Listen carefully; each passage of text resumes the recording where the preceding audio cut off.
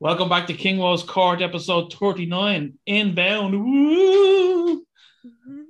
I have the originator of the woo here with me tonight, and it's an amazing pleasure to have Venus DeVilo, the voice of horror, with me tonight on King Woe's Court. How are you? I was going to say my man. How are you, my man? My man, well, Yeah. dude, bro, I'm just good. I'm just after been lifting some weights and crushing some cans and nailing some chicks.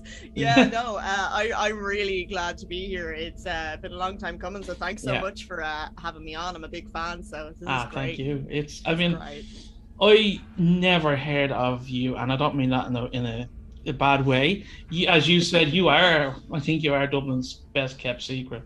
And I'm hoping I don't explode you tonight, but give people a little insight into who Venus really is. Yeah, I mean, we see how it goes, Excuse me. So you have an awful lot of strings to your bow, don't you? Really? And yeah, but what I'd like to talk about first of all is your music career. Because I can't believe... Did I see you have 16 releases or 17 releases or something like that? Yeah. Jesus. Yeah. It's unusual for me not to hear of someone with that many releases. I'll at least hear of one of them, but you're obviously doing a really good job of keeping under the radar. Is that by choice? It's a weird combination of yes and no. I'll bring it back to, I suppose where it began. Yeah. Basically, I wanted to be a musician since I was 6, 7, 8, specifically 8 years old when Britney Spears' Hit Me Baby One More Time hit the scenes and changed pop culture forever. Yeah. But so I've wanted to be a musician since then, and since I was 11, 12, 13, finally at the age of 13 managed to bully my mother into buying me an acoustic guitar. I wanted to be Avril Lavigne, all that. Yeah. I've been writing since I was old enough. My first ever song I wrote when I was 5, and it was called Ghost Town, and it was about this people who go to this town. It's filled with ghosts and vampires. I literally have it framed in my room. I'll show you another time. Did you ever record it actually? No, because I was 5, so and it was the 90s. No, so you're later on, when you're a 5-year-old. No, I am gonna go back and dig that out. It's over there in a pile. Awesome. That's it. That's great to have that, and that's just like me. We recorded a song that we had written 10 years prior to recording it, if you get me. Ah, yes, and it was a really cool feeling to be able to finally kind of hear it on tape, say, Yeah. So go on anyway. So basically since I was 13 years old, I have actively been pursuing a career in the music industry, just with the writing and recording on my little box tape recorder, albums and demos, and trying to 13-year-old me sending out really shit demos out, leaving them in record shops and music shops, and when I'd go to gigs, I'd be there listen to me demo, oh god, hustle. Nobody can hustle like Venus DeVilo. So then when I first heard about the Ballyfermot College of Further Education's rock school, that was the only college I was going to go to. That was the only course I was going to do. All my teachers, I'd give, when I was in 5th and 6th year, I'd give them heart attacks and conniptions, because they were can you please just pick a career that we can put on the CAO? And I'm like, no, rockstar. I will accept no substitute. So it's been that. And then I went and I studied the 2 years there at the BCFE Rock School, and I thoroughly recommended it. It was phenomenal. It was a really important kind of period for me, because I was really bad. The passion and the drive and the creativity was there, but it's just channeling that and honing that and kind of perfecting your craft and learning to play guitar standing up and not just sitting down on your bed. That was a real make or break moment, my first time standing up playing guitar. And I'd kind of done a lot when I was a kid. I entered a lot of really cheesy kind of talent shows and stuff, and kind of singing in supermarkets and shopping centers and stuff like that, but it wasn't me, because I've been a spooky bitch since I was born. My earliest memory is me throwing a tantrum when I'm 2 or 3 years old in my pram, because I went to see Santa, and I was fucking the reindeer selection box back out of the pram going, I want the spooky mask, I want the spooky mask. So there's always been the love of music and then the love of horror, and that kind of culminated. Is culminated even a word? Well, it is. Culminated, yeah. Yeah. culminated into kind of Venus de Vilo, and I'd kind of always known who I wanted to be and who I was kind of very much influenced by, and I always kind of took great inspiration from the bands that I listened to, but I always wanted to kind of write music that I'd want to listen to myself.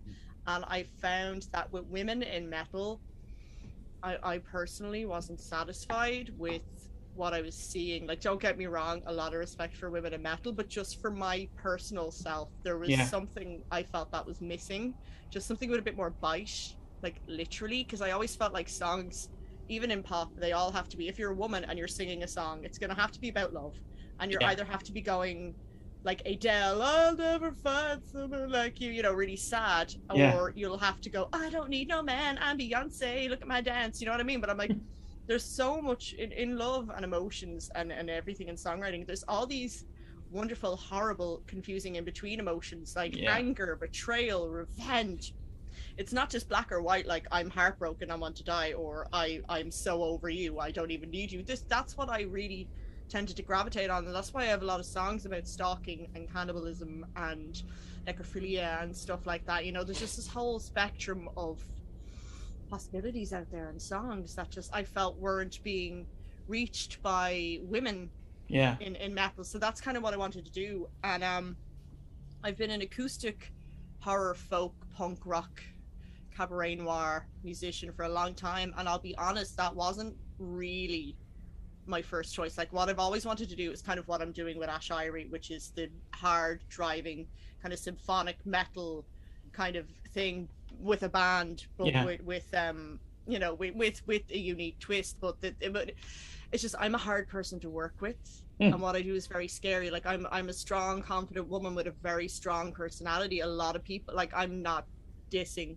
Irish musicians, but my personal direct experiences, a lot of people are very frightened of that. They're threatened by that. They're like, who's this weirdo with an acoustic guitar singing about like burying her boyfriend alive, that kind of thing, you know? So there was a lot of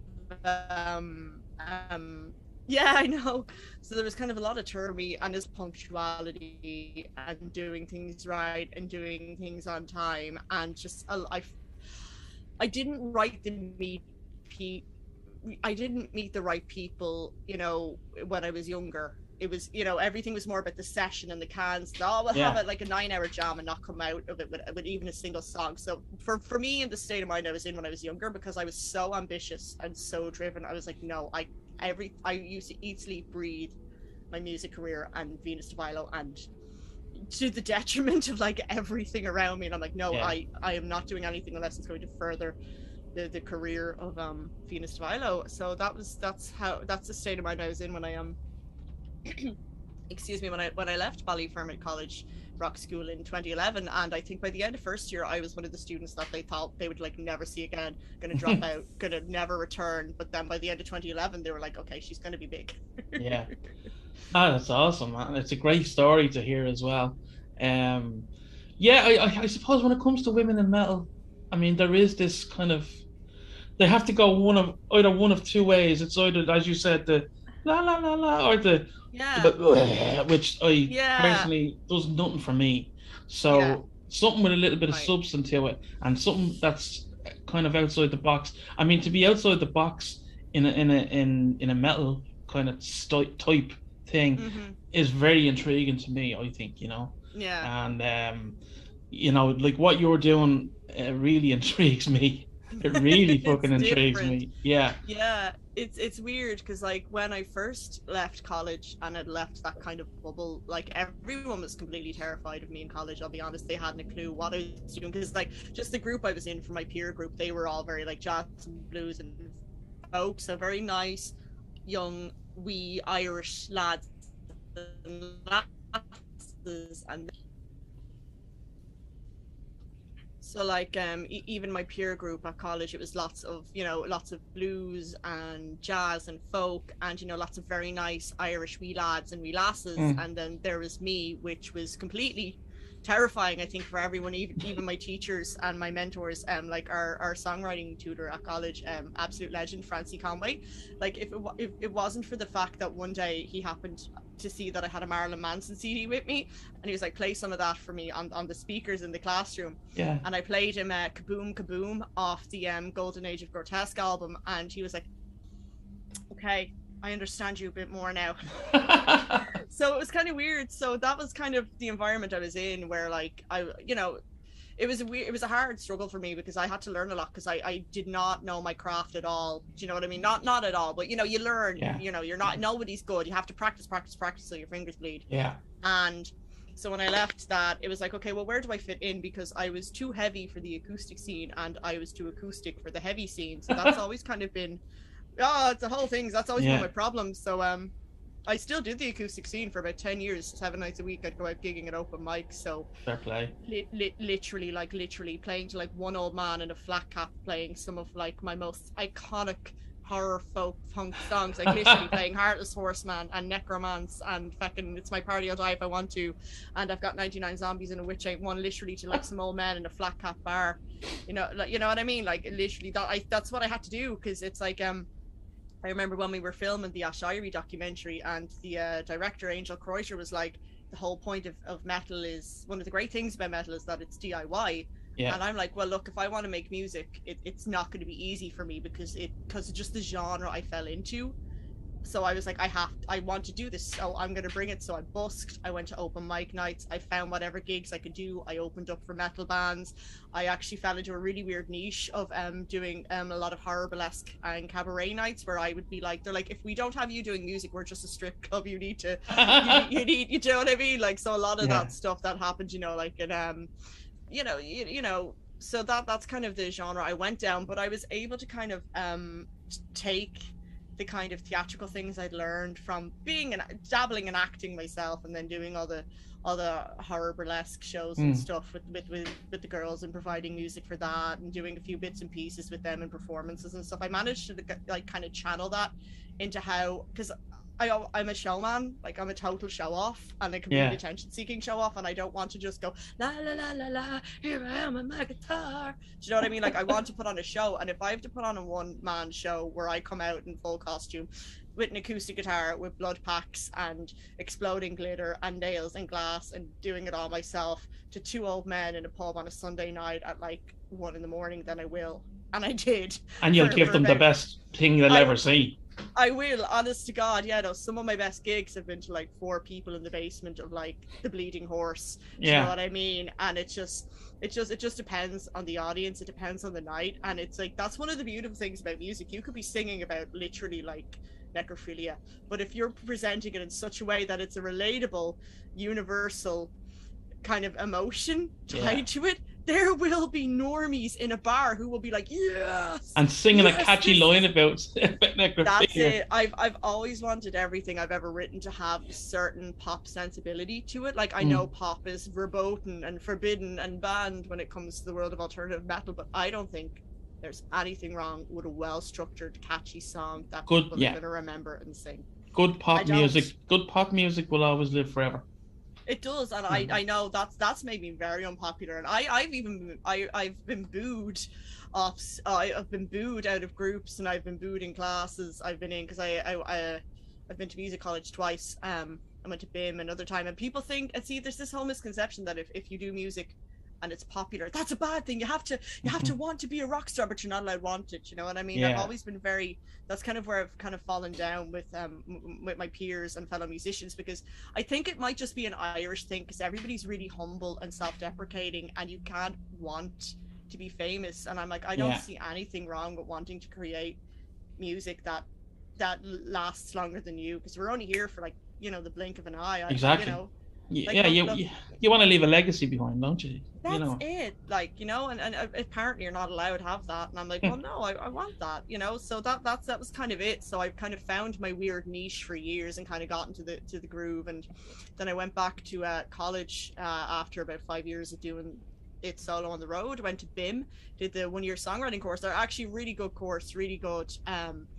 Much different to BCFE. It's harder. It's more it's more kind of, it's not a fame school, but it's definitely more industry orientated Right. rather than, I felt like I learned, like I feel like going to BCFE first was better because it taught me how to hone my craft, and then it's like the next level with BIM. But one of the things with BIM is I actually realized when I was there that I knew everything the songwriting teachers were teaching us, I knew equal to or greater than.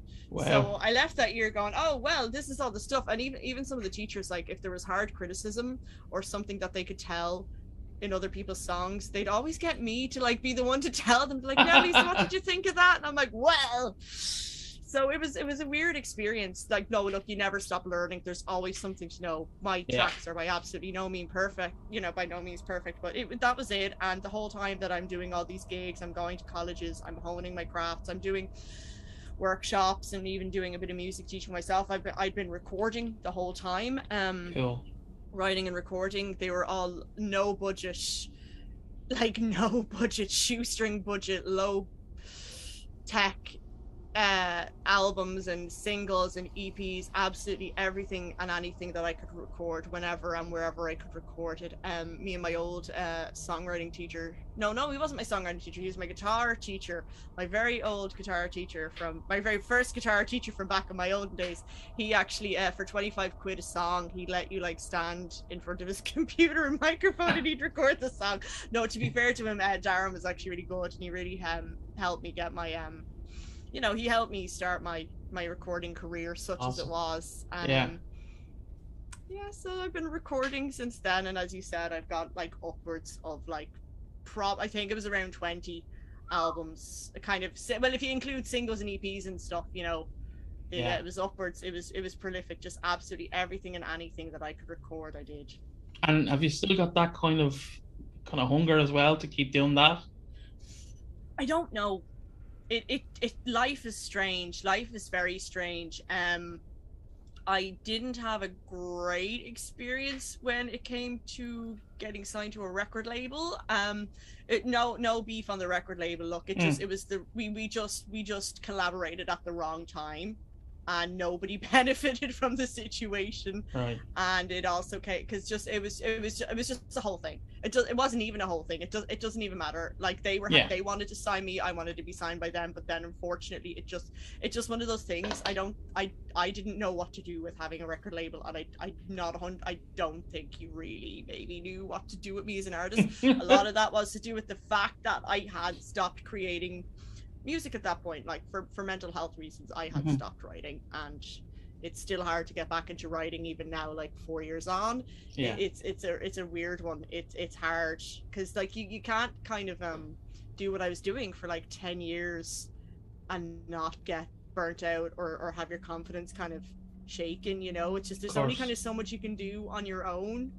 And like I'd done so much, and then I'm like, I've only done this much, and it's you burn yourself out, and then you're left with like, I don't know. It was just a weird experience. Like I'd worked so hard, and then I was just like, it was just a whole thing, It's just a whole mental health thing when you're working. Like it's the same for anybody in the arts industry. If you're trying to get yourself up off the ground and you're working morning, noon, and night, like there's only so long you can do that without just like completely like mentally collapsing. It's very true. It's very, very true. Even on my in my aspect of things, like a lot of my kind of mental health issues, I didn't realize I was writing about them until I was like, I write subconsciously sometimes. And there's one or two particular tracks. I'll send them to you at some point. And you're just like, Jesus, that is actually about how I was feeling at that time. Yeah. And I think that's the most powerful thing about music. So yeah, some people write like just to make money or whatever, right? Yeah. I write stuff to get shit off my chest, and get my head straight, and it's just great to have like that. There's so many different aspects of music that you can enjoy, isn't there? There really is. That's it. Like there is, first and foremost, there is no shame from making music to make money. I have to fight that taboo. I honest to God, no, there's no shame. Like, there's no shame in being able to pay rent. It's a different way. It's a different way, though. It is, but just the cathartic element of songwriting is phenomenal. Like, I think everybody should write songs, be it even if they're bassists and drummers or just even sound like, honest to God, everybody should just write songs, even if they're shit. My daughter's even helped me write a couple of songs. Oh no way! What does she do? Actually, like, she'd put a couple of lines in songs just to kind of, put her stamp on one or two of her songs, like, That's lovely. It's just, Daddy, buy me a pony. Yeah. Daddy, buy me a pony. Oh no, she gave away her rights for some Shopkins a few years ago, so. Oh. But we have that kind of, I will buy you this pop figure if you give me the next hook for my song. And you know what's funny? Like there's a particular song I have on one of my side projects, and she wrote the catchiest part of the bloody song. Good for her. Which, of course, I'm delighted about. Absolutely. She's learning bass at the moment, which is great. Oh. Yeah. Lovely. That's a transferable skill. She will be needed in every band ever. Here's hoping. That's fantastic. Yeah. And is she into the metal then? She likes a lot of music, but she loves 80s music, and she loves her Queen is her favorite band. Oh, brilliant. And then my band, of course, Of course. She just loves me. She's very like me. She likes good music. Loves 80s. I love 80s music as well. And she's, she loves ABBA. She's mad about ABBA. Brilliant. Yeah. Yes, your daughter just has exquisite taste by the sound of it. Fair fucks to you for your parenting. Thank you. And the great thing about that as well is she has seen Slayer 3 times. Shut up. She's only 14. Yeah. So that's absolutely brilliant. That is some extreme parenting. That's how you do it. That's it. Like, I mean, she would have been brought up in a metal household. My partner's a metal fan as well. But at the same time, we do understand if she wants to discover pop music with her friends and all that kind of stuff. So she went off and listened to that kind of stuff for about a week. The Justin Biebers of the world. Yeah. Now, I have said, if she did want to ever go and see that son of a bitch, I'd go and bring her. But, oh my God, you take a bullet for her, man. Yeah, damn right, man. Because imagine saying, no, you can't look at this music. That just make her want to watch it even more. So she came back. She came back in her own way. So that's fabulous. And you make a really valid point, because if you as a metalhead parent are putting your foot down saying, no, you can't like pop, no, you can't like rap, no, you can't do this, that's the exact same that parents of metalheads used to do. They're like, no, you can't be listening to that devil worshipful music, no, you can't do this, no, you can't do. It's the same thing, and it should flow both ways, the respect and the freedom to listen. I used to get a bit worried though when she would sing fucking Dead Skin Mask by Slayer, I think the song about Again. And right, she'd be going around singing Dance with the Dead in My Dreams. So I was like, oh God, what am I doing? Why am I doing something wrong here? And then you fast forward to 6 months later, and she's singing The Gambler by Kenny Rogers, Okay. A child of diverse taste. But you know what? Last summer when I was walking home from work, I saw these group of 5 or 6 little young girls from the flats. They were walking out of my flats, and they were only about between 8 and 10 between all of them, and they were there that song WAP by Cardi B. They're like, I want you to park that big Mack truck right in me little garage, and I'm like, no thank you. I hate and that shit. This is them just walking out in the street, and I'm like, no, seriously,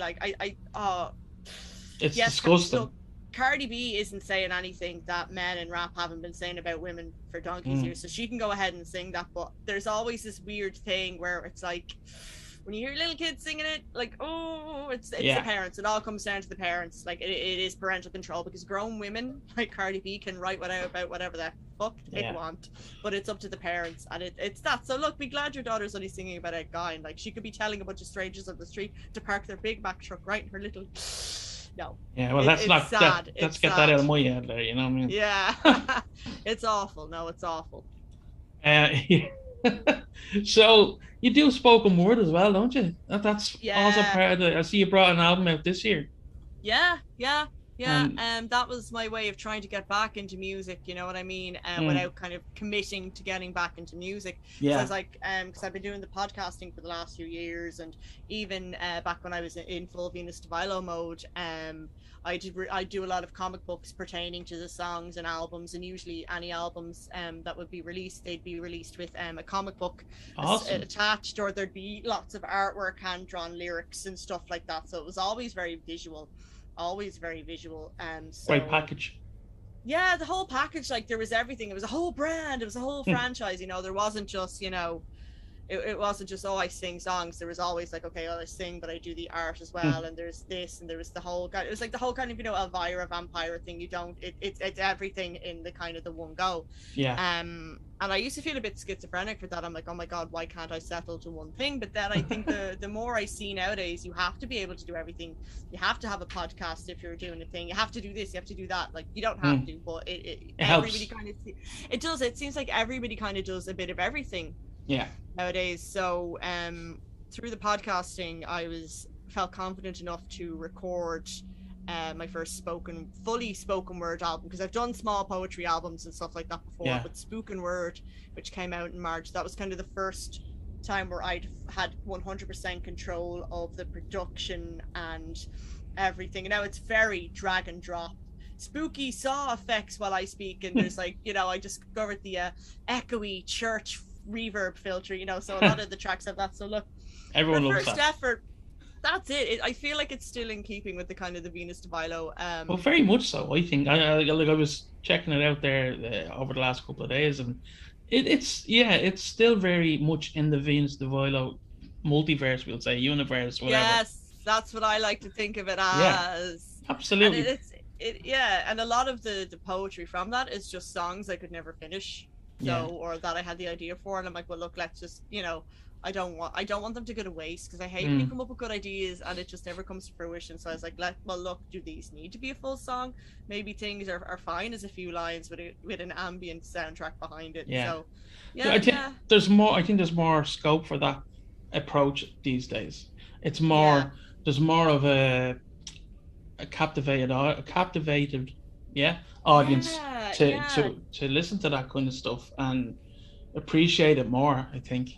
I think so, yeah. With the advent of podcasts and how people I think people almost prefer to listen to people speaking and saying words rather than singing them or just music. So I think it was the right time, because I'd done, like I said, a few poetry albums before, and they were recorded onto the mic option of my little MP3 player and then just thrown up onto Bandcamp. Give me a tenner, here's a picture. Do you know what I mean? Like, it was that's how it was done. Everything was done like really low budget. But I feel like not every, like, ideally I'd love like 50 grand to go into a big studio and do a whole huge production in an orchestra and people behind a desk going like mixing, but like at the end of the day, fucking rock and roll, man, fucking punk, you know. Yes, that's what it is. This is the song. It doesn't need, like, the whole point of it is especially with the Venus de Milo stuff, because Venus de Milo as a character is like an insane mental patient who's escaped from her confinement and is now wreaking havoc on the lives of those she once knew. She's not going to produce a fully mixed and immaculate album, is she? She's going to produce something that was partially recorded in a bathroom and partially recorded in a you know, alley, and gonna mash them together. You know what I mean? It's a whole concept, because with me, and particularly with Venus de Milo, it's never just been about releasing music and releasing songs. It's always been about the concept and the idea, and it's crazy. She's crazy. It's great that you were able to have that separation from yourself, and you can with something like that. Yeah, you have to. It's absolutely so heavy. And you can, like, I mean, you can basically talk or sing about whatever the fuck you want, like, and then park it there and then be yourself then, like, you know. Which is exactly the same as that, which is really funny, because everybody's like, oh, I love your character, and I'm my character, it's me, but okay, but then no, there is, I feel like, but there's a kind of a confidence that kind of comes at Venus that I've definitely over the years tried to adapt more to my life, because like you know, with mental health issues or confidence issues or anxiety or anything like that, it's like, if I'm able to like roll around on a stage with a bunch of semi-naked women covered in fake blood and we're all screaming, and I'm there with a guitar beating it off the side of an amp while someone pours, that's a win-win in my book. I know, like, if I'm able to do that, but then I'm not able to like stand up for myself or ask for something or have trouble approaching guys or something like that, then I'm like, no, come on, there's a disconnect somewhere. How come I could do that but I can't do that? Let's start transferring some of that to you know, daily life. Yeah. Maybe not all of it. Some of it. Some of the more positive confidence attributes. So this is going to sound like a strange question. Has Venus the character had a really bad romantic past? Oh yeah. Okay, so basically, right, so I have this like comic book series called Crazy for You, right? So originally I have a song on my second album, Till Death Do Us Party. It's called Crazy for You, and it's actually funny because I only wrote that song on a whim. Kind of forced myself to write it as a songwriting exercise a couple of days before my birthday, I think in 2012 or 2013. Didn't want to write it, ends up becoming like my keystone song for like, and that's one of my favorite songs of yours as well, by the way. I know. Oh, thank you. I know. It's just one of those ones that it's one of those things. It's living proof that even if you don't want to write, you should just sometimes write. But I was filming a music video for that with Helgard, who used to manage Shocktopus, and he was like, oh, if you any other ways that you can think of that we can like promote this, and I'm like, oh my god, what about a comic book? So I wrote a comic book based on the backstory of the imaginary fictitious story of Crazy for You. For anybody who doesn't know, Crazy for You is about basically a person who breaks into someone's house who they've been having an imaginary relationship with. They're completely crazy, kill the person and eat them, or eat their significant other and feed it to them. So it's just the whole kind of crazy, like, imagine like, I don't know, like what's a film called with freaking Michael Douglas and Glenn Close? Fatal Attraction. Fatal Attraction. So it's basically like that, but with more Hannibal Lecter kind of edible qualities. Yeah. So that kind of became a comic book, and I drew a whole comic book about like Venus de Milo, like as like a little comic book character, like in love with Vlad Valentine, and she like escapes from the mental asylum and goes and kills his girlfriend and decapitates her, and like feeds her, like the dead woman to this other fictitious character. So that's kind of it. Like it's just the whole point of the thing is she's completely unrequited, but she's not gonna like sit there and take it. She's gonna get like, she's gonna take really grotesque action. She'll get what she wants by any means. She gets what she wants. Yeah, you don't have to. You just have to be there. You don't have to be alive. Like a ride is a ride. Like. It sounds to me like Venus still has a lot more to say. That's what I think. Oh yeah, no, definitely. And there was a sequel to Crazy for You. There was Crazy for You 2, the sequel, and I have been trying to write the third one for years. It's just been a time issue, but I want to do like a big proper one. And I even want there's a whole thing. Like I did about 20 comic books in a very short space of time, and I'd love to keep doing that. It's just work, life, adulting. Like it's literally, there's just not enough hours in the day. It does. It gets in the way, doesn't it? At times, life. I mean, not your creative. Oh my god, that damn creativity! I wish I wasn't such a genius. Cut it off at the neck. So, I know as well you're very interested in Japan and Japanese culture and that kind of stuff. Yeah, the horror side. Talk to me about that brief. Don't tell me too much though, because I do want you to come. No, I want you to come on the slab in a little while as well to educate me on all that. Okay, well, long story short, as we've already established, I'm an absolute horror whore. Love horror of every capacity. But when you have read as much horror as I have, be it comic books, novels, novellas, and seen as many horror movies and listened to as many horror radio plays, and when you've absorbed as much horror as me, a lot of it starts to get very samey and very boring. So British and American horror, while I love and have huge respect for, I just wanted something more. And then I discovered the Japanese horror from both a cinematic point of view, and novels, not great, but the movies and even just the urban legends and the folklore. It was just like a whole new, it's like if you're like, oh, I might try smoking a cigarette, and then before you know it, you're shooting heroin, you know. I'm not saying you are, but you know. Nice way to put it. Kinda, I know, yeah, it was literally just like, I saw The Grudge once and I didn't look back, and I know a lot of people have a lot of issue with The Grudge because it's not that scary. Look, in 2000 it was okay. It was, and it was a whole gateway for me. So the whole Japanese thing, I just find them a bit scarier. than some of the more westernized horror. I think their ghosts are more aggressive. The Japanese don't really believe in happy endings in movies, which is something I've always taken umbrage and issue with myself in movies, because that is not what happens with life. There are no happy endings in life. You just choose how you die. Very and true. That's what I loved about Japanese horror, the fact that they were so brave, so raw, and so extreme. Oh, I love my extreme horror, but the Japanese just take that up a notch. But there's also this absolutely bizarre comedy to it as well. It's like, you know, almost perverse. Like, it's like there'll be horrible things, but then there'll be touches of comedy. It's just done really well.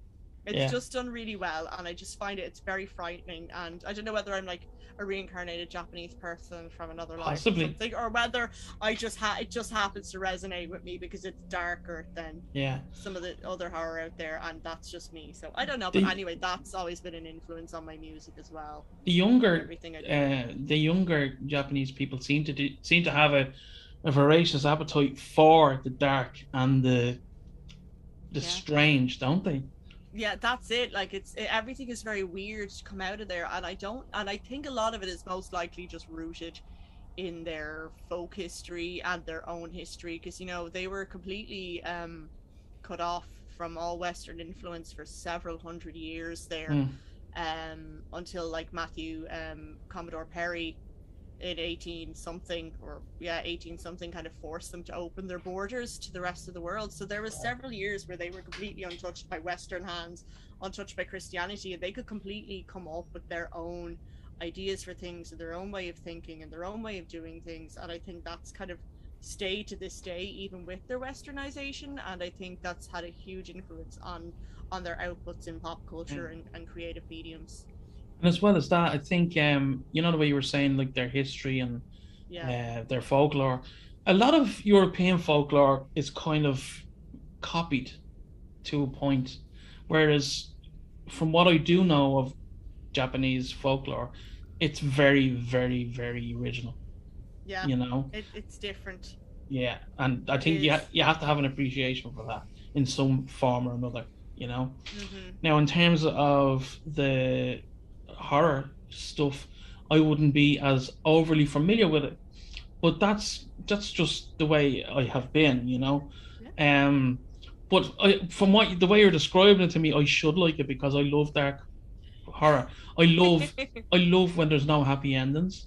I love atmosphere, and atmosphere is my favorite word when it comes to describing my favorite horror films. You know, they don't have to be the biggest films in the world, even though I have got the big fellas on my arm. But, like, you know, one of my favorite films is Ravenous. Do you know Ravenous? Which one is that? It's Guy Ritchie and Robert Carlyle, and it's about cannibalism. Oh yeah, Jesus! I haven't seen that in donkey's years. Yeah. That's very good. Yeah, but like it wasn't, again, it didn't get huge. It actually lost money. Do you know what I mean? But that doesn't mean anything to me. I mean, I just love that film, and I've watched it all the time. Yeah. And in terms of Japanese, I do. You need to send me a list of films to watch. I will. I'll give you like the Venus de Milo beginner's guide to J horror, because like a lot of it is really weird. A lot of it is crap. Some of my favorite Japanese horror movies are absolute shit, like they're utter shit, and you're watching them on a tiny phone screen on YouTube with really bad subtitles Espanol, also habla inglesi. Do you know what I mean? So it's weird. I think it really has to depend, but I think it's almost like you're watching around the movie. You're watching what's not happening in the movie. You know what I mean? Yeah. And just to say what you were saying about atmosphere, and The Blair Witch is one of my favorite movies of all time. And I know people are like, that's just 4 people with a camera in the forest and nothing happens, and I'm like, that's what's fucking scary, man. Like, you can, I really do feel you can only watch that film once, you know. Oh, I watch it like every summer. Me and my mom watch it every summer as a thing. I still remember it as clear as that, and I purposely won't watch it again, because I had such a good experience watching it. Yeah. Believe it or not. Yeah, no, I do. 100%. Yeah. It's phenomenal. Yeah, absolutely. And I've a story to tell you about that film, actually, but I'm not going to tell you now because we'll be here all night. On the horror podcast. Exactly. So, we're going to talk about your upcoming track on Ashiri. Absolutely. That's the very one. That song has been in my fucking head for the last 3 weeks. Good. That was my plan. Yes. That was the intention. Mission accomplished. Yes. Tell me, I know we've done the documentary and all that kind of stuff, but let's, not everyone may have to watch the documentary, so let's give a little bit of an insight into how you got involved in All Early Metal Project and your song and who's with you and all that kind of stuff. So, picture it, it's March 2021. Everyone is fed up from the fucking lockdown that won't end. I had just released Spoken Word. I was preparing to work with an old musician friend of mine, David Mooney, on an upcoming album of mine that's coming out on October. It's like Spoken Word, but more advanced and more heavier. It's called Cadaverotica. Oh, nice. And again, I know, yeah. And it is also songs that I had never finished or could never put music to. Dave's put music to them or ambient soundtracks to it, so that's what that is. So we're there working away on that, and then the good man himself, Dara, comes along and says, listen, do you want to do a few vocals or something like on this project thing I'm getting together? And I'm like, oh yeah, okay, grand. Actually no, that's not, that was the second thing he said. So the first thing he said was, yeah, listen, I'm doing this metal he said, because he's collaborating on the album with me, Cadaverotica, as well. He's supplied a backing track that I have put vocals to and I rap on it. And I know, yeah. And he said, listen, you're doing a metal collaboration thing in October or something, aren't you? And I'm like, well, it's not really. It's kind of more just me and a few other different musicians kind of making spooky sounds together and doing weird things. But yeah, I am. He's like, do you want to contribute a track for that, for my project? And I'm like, yeah, okay. And then he's like, do you want to do a few vocals or something? I'll put you into the group. And I'm like, oh yeah, that's fine. I'll never hear from that again. So then I just say to Dave, I like, listen, I've just been asked if I want to contribute one of the tracks from the album we're working on for October to some project thing that like Dara's working on. Will we just make one of the tracks a bit heavier and I'll send that on? He's like, yeah, grand. Then I get added to the group, and then I see the sheer volume of people involved, the absolute fucking level of effort that's gone into it already, because I came into the project about a week or so after it had already been set up. So there's about nearly 150 people in that group. Yeah. They're all teaming up with bands. There's so much more backstory to it, because I just thought, because you know the way people like to collaborate, and Dara loves collaborating, and other people I just thought it was like, you're hopping on a track or something. I had absolutely no idea the sheer gravity of the situation. Do you know what I mean? I had no idea the mission, like the organizational skills. Like I pride myself on being good with an Excel sheet, but Jesus Christ, like. Do you know what I mean? You saw that Excel sheet with all the musicians on it. Excel is his middle name. Yeah, literally. So I was like, I cannot be in good conscience. I cannot be on this project and just throw one of my shitty little fucking spoken word tracks with Dave doing a bit of chug over it onto this. I said, if everybody else is making the effort to go grassroots and start from scratch and reach out and network and mingle and meet new people and get out of their comfort zone, because I was afraid to do that, because like I said, I've been in and out of the Irish metal community for like over 10 years, and some of it positive, some of it not positive. That's the same for everyone. So I was very jaded, and I'm like, oh god, Irish metal musicians. And like I said in the documentary, and I'll say it again and I'll keep saying it, this project has completely turned me around on Irish metal musicians. It's all, like I said, like literally, because just in my personal, like I said, my previous experiences, I obviously just hadn't met the right people, because like lazy, inconsistent fucking time wasters in the past. These people involved in Ashiri, they are not, oh my god, they are not. They're some of the most creative, hardworking fucking beasts I think I've ever, and in just 6 months I've made more connections and friends that I honest to god that I have done in 10 years of just gigging around and stuff. Do you know what I mean? And it's phenomenal. So I said to Dave, I said, yeah, listen, look, we can't just submit one of our shitty little tracks. Don't get me wrong, everybody buy the album on Spotify and stream it, like, but you know what I mean, like there's a difference between a V2V track, which is a low budget, no budget, weird kind of experimental avant-garde piece of concept art, rather than a really fucking well polished track. So I just said to Dave, I said, here, look, what if we actually wrote a song for it? And he was like, yeah, okay, grand. And then I'm looking at the conversations in the chat. I'm looking at the Excel sheets. I'm looking at the kind of things people are doing, and I'm like, Jesus, there's a lot of testosterone on this album. You know what I mean? Like there was a lot like really good, proper heavy music, but I was like, there's too much testosterone in this. And I'm like, Dave, yeah, have you there's like this time, you know, that kind of music where it's like classical music but it's metal, and I could not think of the word of it at all. Like for the life of it, it's like, you know, it's kind of like Nightwish but better. And then like Dave just sends me back this voice app, and he's like so fucking excited. Like he's like, I love symphonic metal. This is like my dream to do symphonic metal. I need to like, I've like got like thousands of demos and stuff. And he was like really excited. I'm like, okay, well let's do a symphonic metal track then. And he like just sent me, he's like, yeah, I'll send you on like something and you can have a listen to it and you can tell me if you like it or not. And you know when your face gets melted when you open up a track and you're like, okay, well, what's this going to be? Is this going to be Ho Hum? And then you're like, oh. That's literally what it was like. And it's so funny because shortly after Dave sent me that, and I'm like, okay, we're going to be working on this symphonic metal song. Dara actually added me onto the group Excel sheet as Spooky Metal, Venus de Milo, Spooky Metal. And I was like, that's fine. I'll just leave that there. But then this chap sends me a message, Michael Bugajski.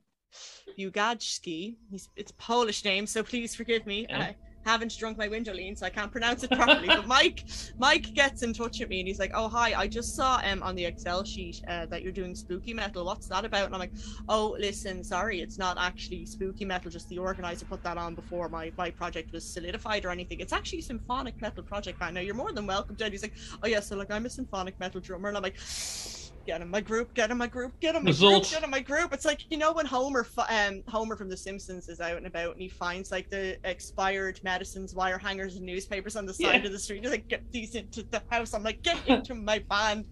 So then it was the three of us, and it was just the right, like I said, the right people at the right time. And it was so funny because I remember how excited I was when I heard Dave's first demo of the song that would ultimately, I think it was originally his version was called Plague of Worlds, and it's now called Oiwa Monogatari. And it's so funny because once they started putting live instruments on it, and it was like, between Dave and Mike, like mixing it and then sending it back, and then the feedback and the back and forth, each version they sent just got better and better. And I'm like, I can't believe that, like, because it was so strong to begin with. I was like, shut up, this is unreal. It's absolutely, I mean, I personally wouldn't have been into symphonic metal per se, and I just... Me neither, not really. Yeah, I'd associate it with Nightwish and all that kind of shit. But this has something different to it. It has a bite. It has a bite, and there's... I must commend you on your vocals. Your vocals are absolutely class on the track. It's hilarious because that's not even me good. No, excuse me. They're awful. They're awful. I had to record them myself down in Troubadour Studios with this exact setup, a Rode podcast mic, and this little feckin' laptop here.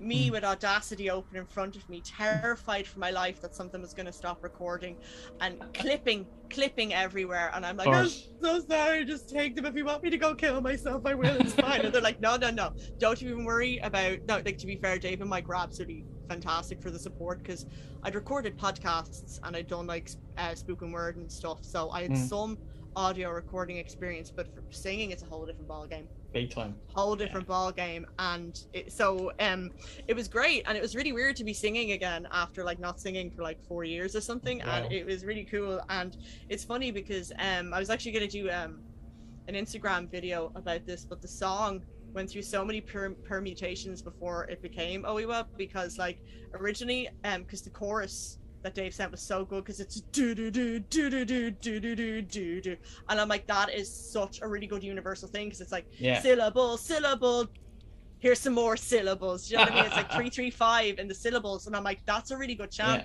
So it went from Dracula, battery, and then Cthulhu, and then for a while I didn't know what the story was, but it was going to be called bury me in red, and I don't know why. Do you know what I mean? And then, but I knew that in the wrong hands, that song, good as it was musically, it could kind of go out with a whimper and not a bang, because one of the key things I'm really, as a songwriter, really gay for is story. There has to be a story to a song. There's so many amazing, phenomenal metal songs out there, world-class musicianship, phenomenal structure, timing, but the lyrics are so lame and there's no real story. And I don't care what bullshit people are saying about it's from the heart. Yeah, but your heart is boring. Sell it to the audience. Do you know what I mean? A brown heart. It's like a combination of, you have to get the catharsis out, you have to get that feeling out, you have to give the audience something they can relate to, but you also have to entertain the audience. And that's one of the things I love about metal. Like, one of the best gigs I ever went to was Kiss. Like, they put on a show. I love Kiss. You know what I mean?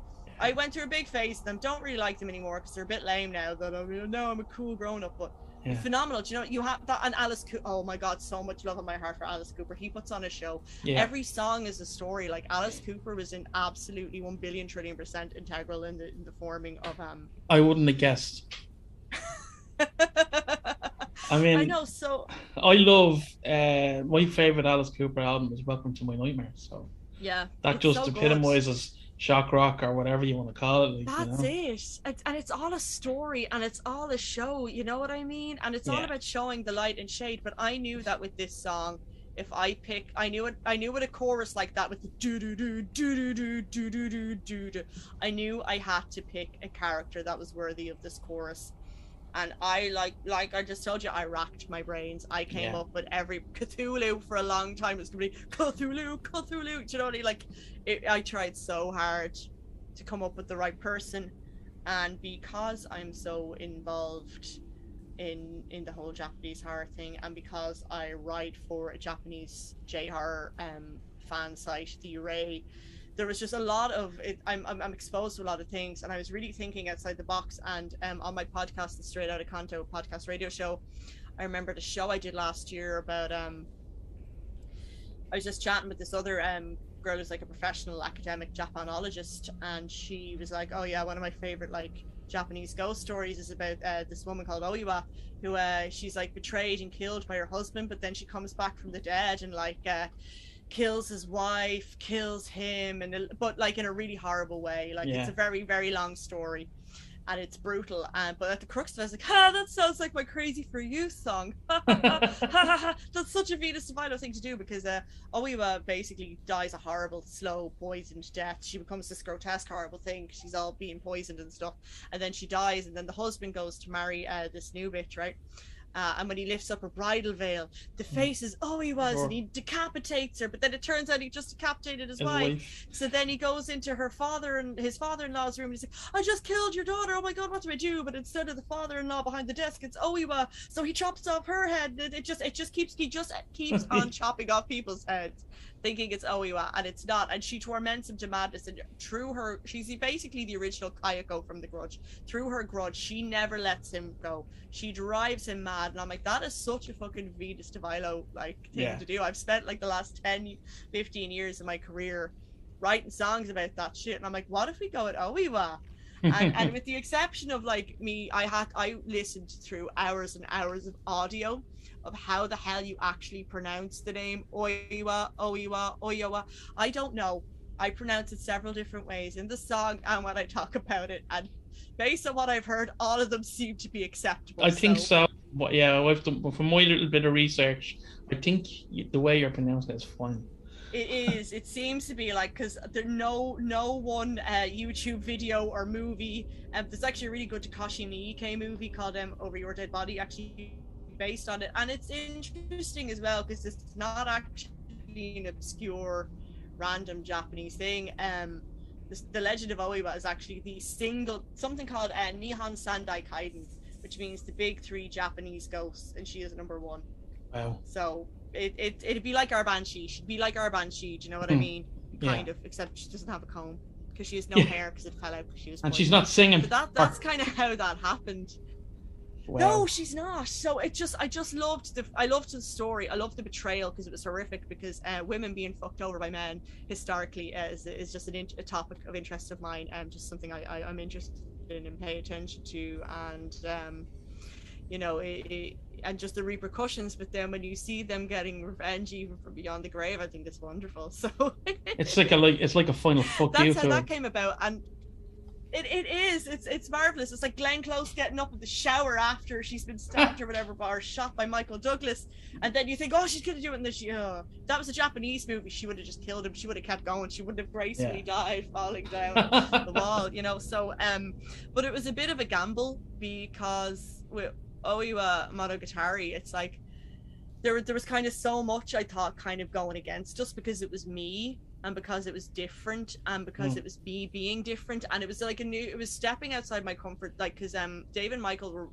worked hard, and I'm sure they did have challenges with this project, even though it seemed to work really well. So, wow, no complaints. But symphonic metal is kind of their thing. Being in metal bands is their thing. Right. This is my first time being in a proper kind of band, and my first time providing vocals for a song that I hadn't written myself, because normally I'd acoustic guitar and vocals, Ed Sheeran it, you know what I mean? That's what I do. So it was Dead Sheeran.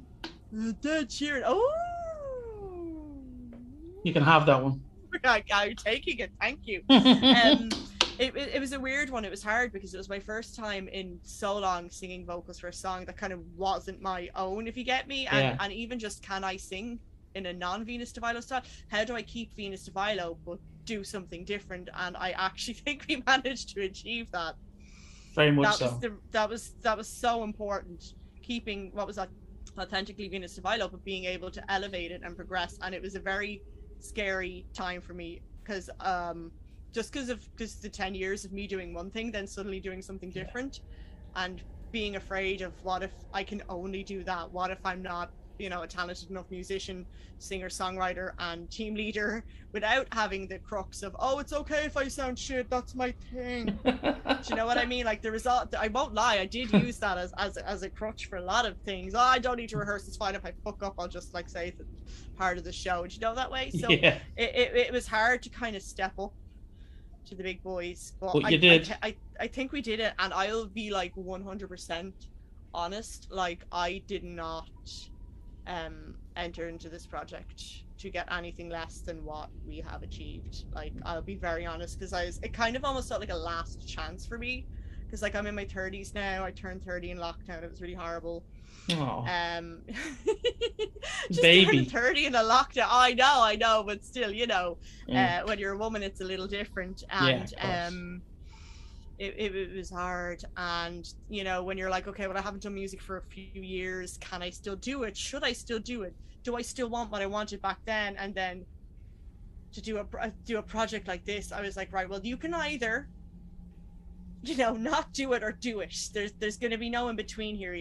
Because I think if I'd gone in and everybody's like, that's shit, get out, I would have been like, okay, grand. But if I'd gone in and gotten like a meh reaction, because a reaction is better than no reaction, whether it's good or bad. Absolutely. If someone had gone in and said, yeah, it's fine, yeah, it's all right, yeah, no, that's a good song, oh yeah, that's nice, like, that would kill me way more than fuck off your shit, because I'm used to that. I get that. I'm like, yeah, well, you are too, and then I'll just keep singing, So it's a weird one. So I honest to God, I went in with the intention I didn't think we could do it. Well, open some ears. I didn't think I could, but we did, and I'm just really glad. And I know everybody's really happy, but ultimately it is what the audience thinks on September 10th. Exactly. September 10th, when the single comes out, it is what the audience think. It's not about me or anyone else. It is what the fans think. Yes. Well, I not that people care what I think. I do think I care, Carl. I care. We care a lot. I think people are gonna love the song, because it's something different and it's something fresh, and it's the most diverse track on the album as well. So ooh. Wow, that's certainly praise. Thank you very much for saying that. No, I do appreciate that. It's phenomenal, and it's lovely. And like I said, it's been so good because when you have your ups and downs, and when you lose confidence in yourself, and then realize that you had no reason to lose confidence, it's nice. That's good to hear. That is good to hear. And I'm not the only person involved in this project who said that. Like, the absolute overwhelming testimonials and stories from other members of this project who say that this project was so important to them and really kind of saved them and took them out of some really dark places and stuff, especially in a time where self-included, where the Irish industry has been desecrated and decimated and demolished, and No one cares but us. So, you know, but again, that all comes back to the DIY rock and roll spirit of just if you build it, they will come. Yeah. If you want to do something, you will do it. You will make it happen. You know, that's what it comes down to. Let's be honest. We're actually part of history now. In this country, we're doing something that hasn't ever been done before. An album made by an actual country, essentially. Yeah. You know, and it's such a pride. I'm so proud to be part of that kind of process. You know, and like that, like you said earlier on, like you've made so many new friends and connections, and so have I. You know, we all have, and like that's what I love. There is a real kind of togetherness feeling, if you know what I mean. Yeah. And it's all positivity, and it's the way this is the way Irish metal should have been all along. Yeah. And that's kind of what Dara and myself used to always talk about, and now it's I suppose it's coming to fruition now, and we're just gonna unleash that baby and on the world and see how it goes.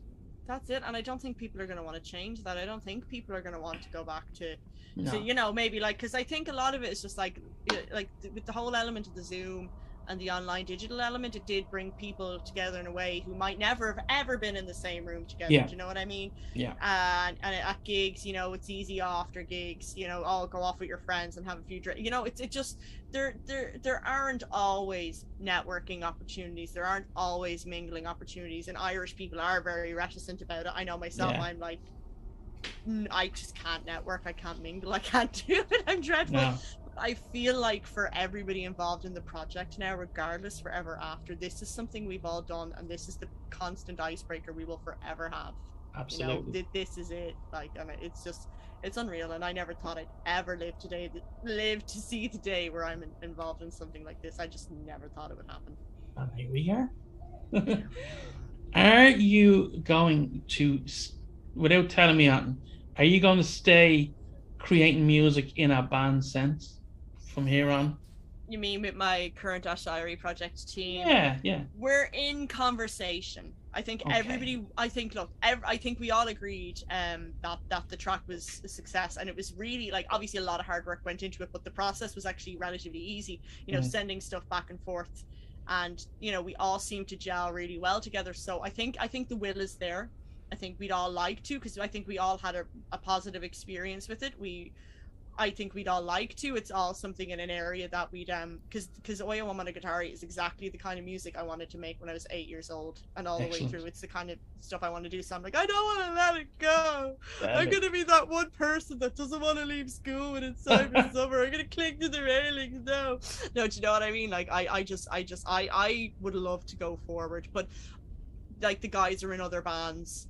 I have a lot of commitments in the Venus de Milo stuff, so it's just whether or not, like, I'm not going to say we are or we aren't. I'd love to think we will go ahead and at least make, even if we don't do a formal band, at least do a few more tracks.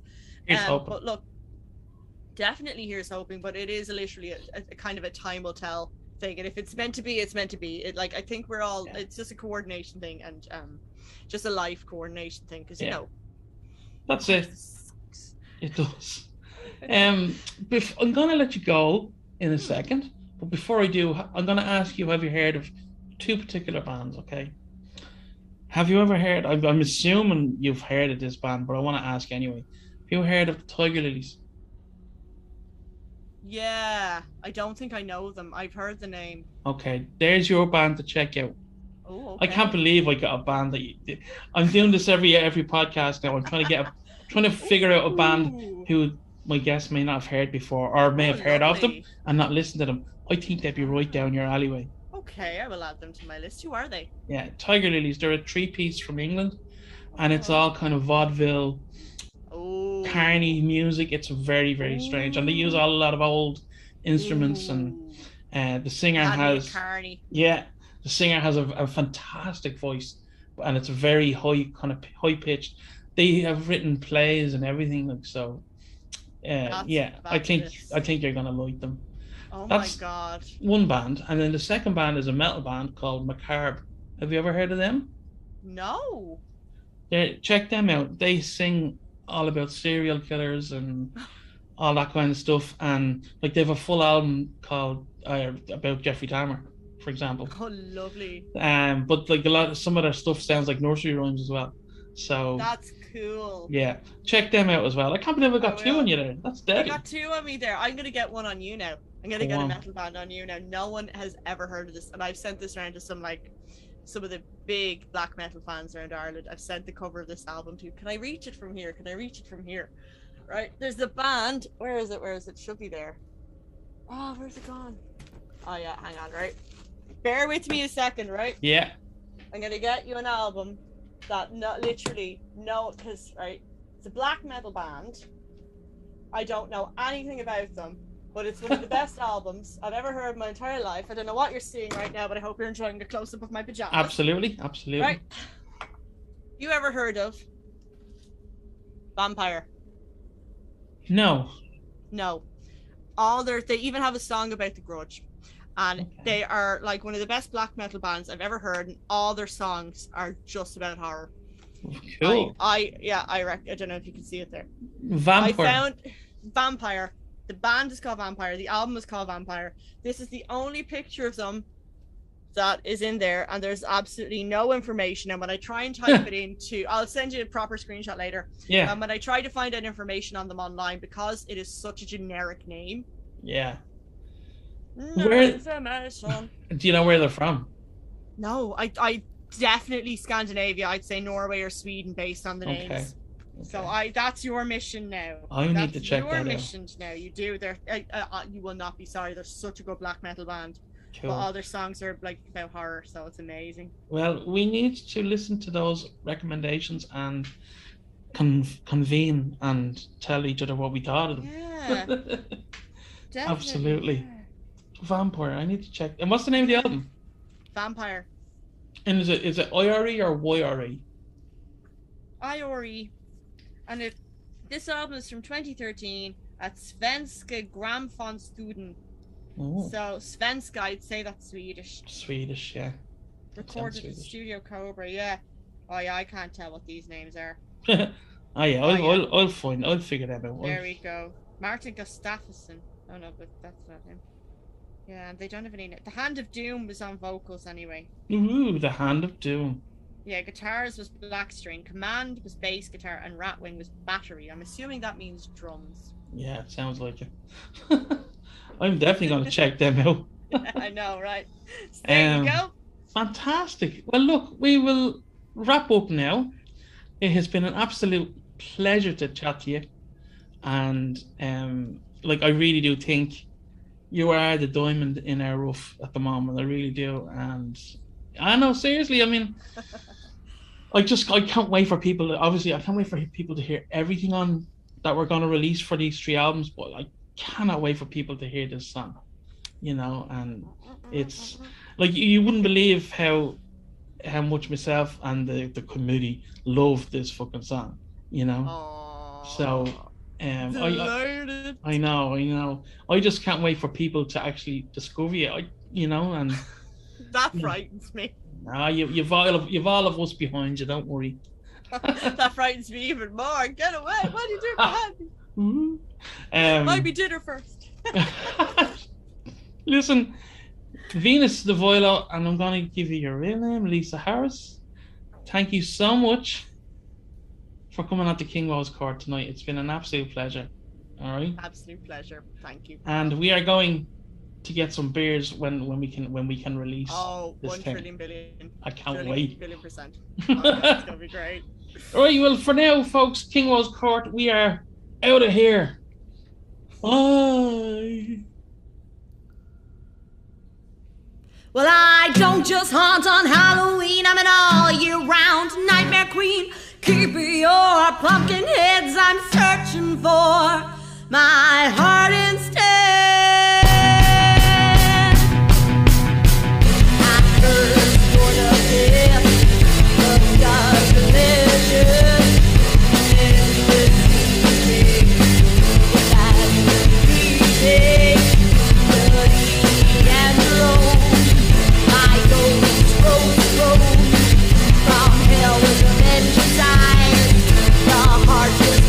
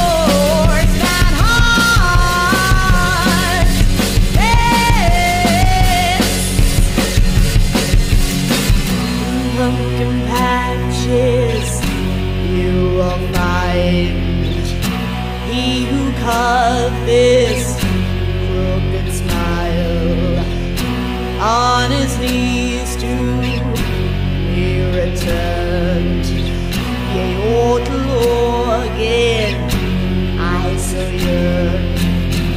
My curse lives on beyond his day. My met the fear for